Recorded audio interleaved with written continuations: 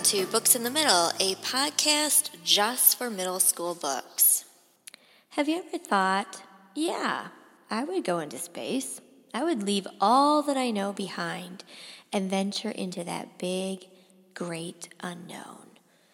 Well, things have gotten bad on Earth, and basically that is what people have decided to do. Waverly is on a ship called the Empyrean. She's 15 years old, and she and a lot of other people have been living their lives aboard this ship. Well, for Waverly, her entire life. There are kids that have been born on the ship, and Waverly is one of them.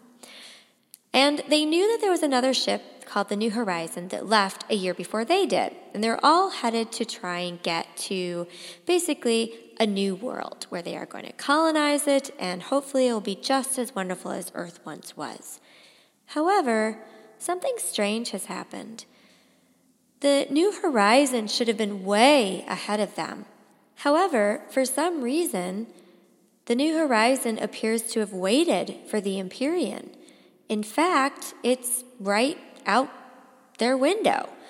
And Waverly and most of the other people on board the ship are very confused about this. They don't understand why the New Horizon has appeared, and no one that's in charge of the Empyrean seems to be talking about why they could possibly be there.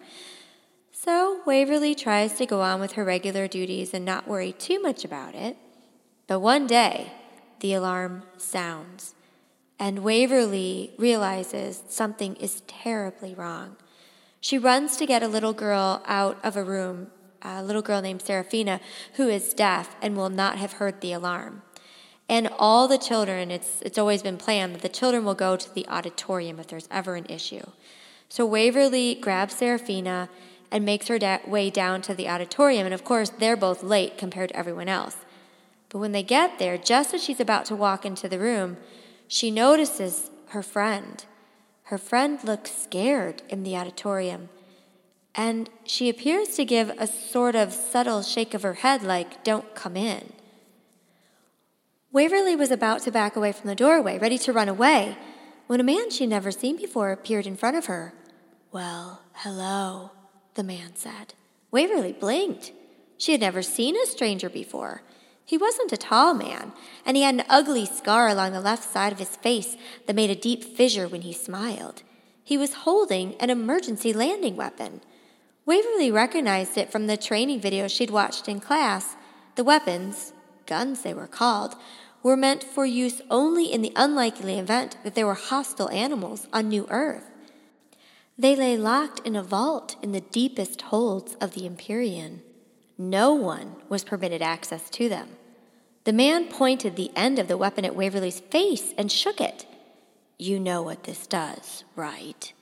Waverly nodded. If he pulled the trigger, a projectile from the gun would rip into her flesh and shatter her bones. It would kill her. Waverly looked again into the room and saw several strange men, about 5 of them, looking at her. She felt disoriented to see such unfamiliar features. Brown almond eyes, chunky noses, white lips, chipped teeth. The men seemed about her mother's age, maybe a little older, and they stood panting, waiting to see what she would do. The children crouched on the floor along the base of the stage, hugging themselves, hands gripping ankles, elbows on knees. They cowered away from the men. She tried to make sense of it. Men holding guns in a room full of children. A part of her considered that she ought to feel afraid. "Don't worry," the man with the scar said. "This is a rescue mission." "Then why do you need that?" Waverly pointed at the gun.